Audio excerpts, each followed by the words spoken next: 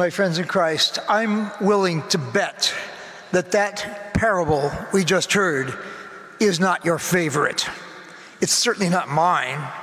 For me, it conjures up a long litany of life's injustices.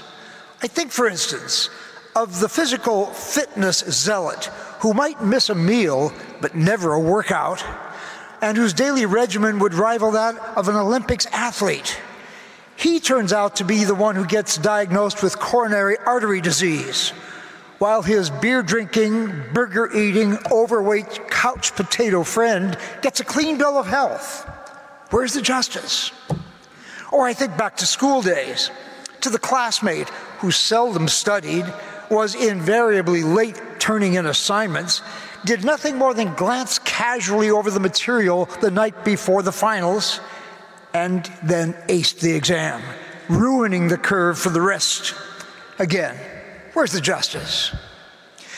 Then there's the classic case of the one who all his life long manages to drink deeply and liberally of all life's pleasures, including the forbidden ones, and then has this marvelous photo-finished deathbed conversion right at the end, complete with candles, holy oil, solemn anointing, and final absolution.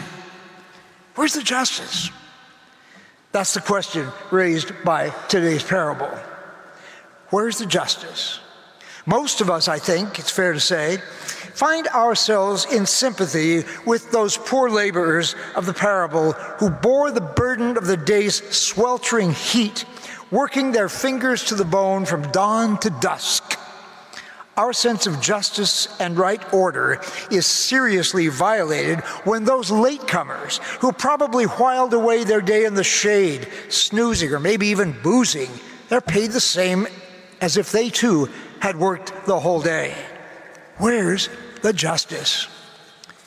And you know, I think Jesus wanted us to react in exactly this way.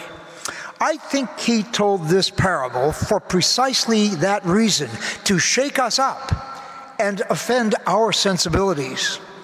I think he told this parable to wake us up to the message we heard in today's first reading from Isaiah, that God's ways are not our ways, nor are God's thoughts our thoughts. The parable of the 11th hour laborers is a perfect illustration of that difficult yet essential bit of biblical wisdom. God's ways can be described by one word, my friends, one deceptively simple word which we are quite good at misunderstanding. The word is grace. With God, all is grace.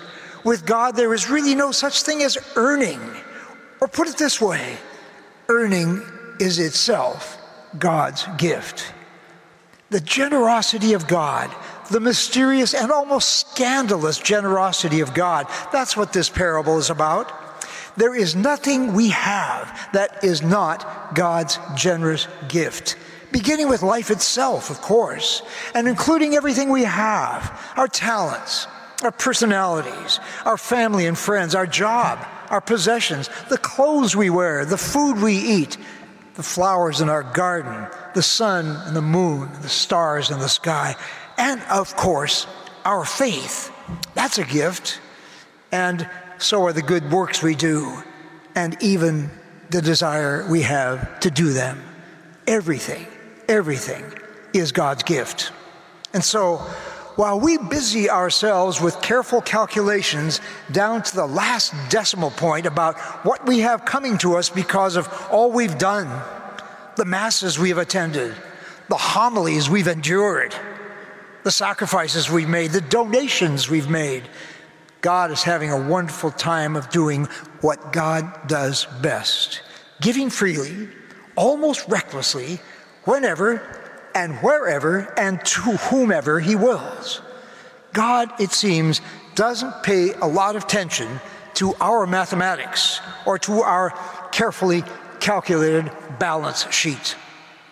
Now, I don't know about you, but something in me likes the merit system better.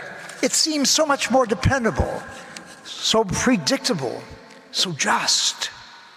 But when I remember my own sins and shortcomings, and recall that I really have no way of knowing what's going on in the lives of others, then it's probably best to let God and God's grace have the last word after all.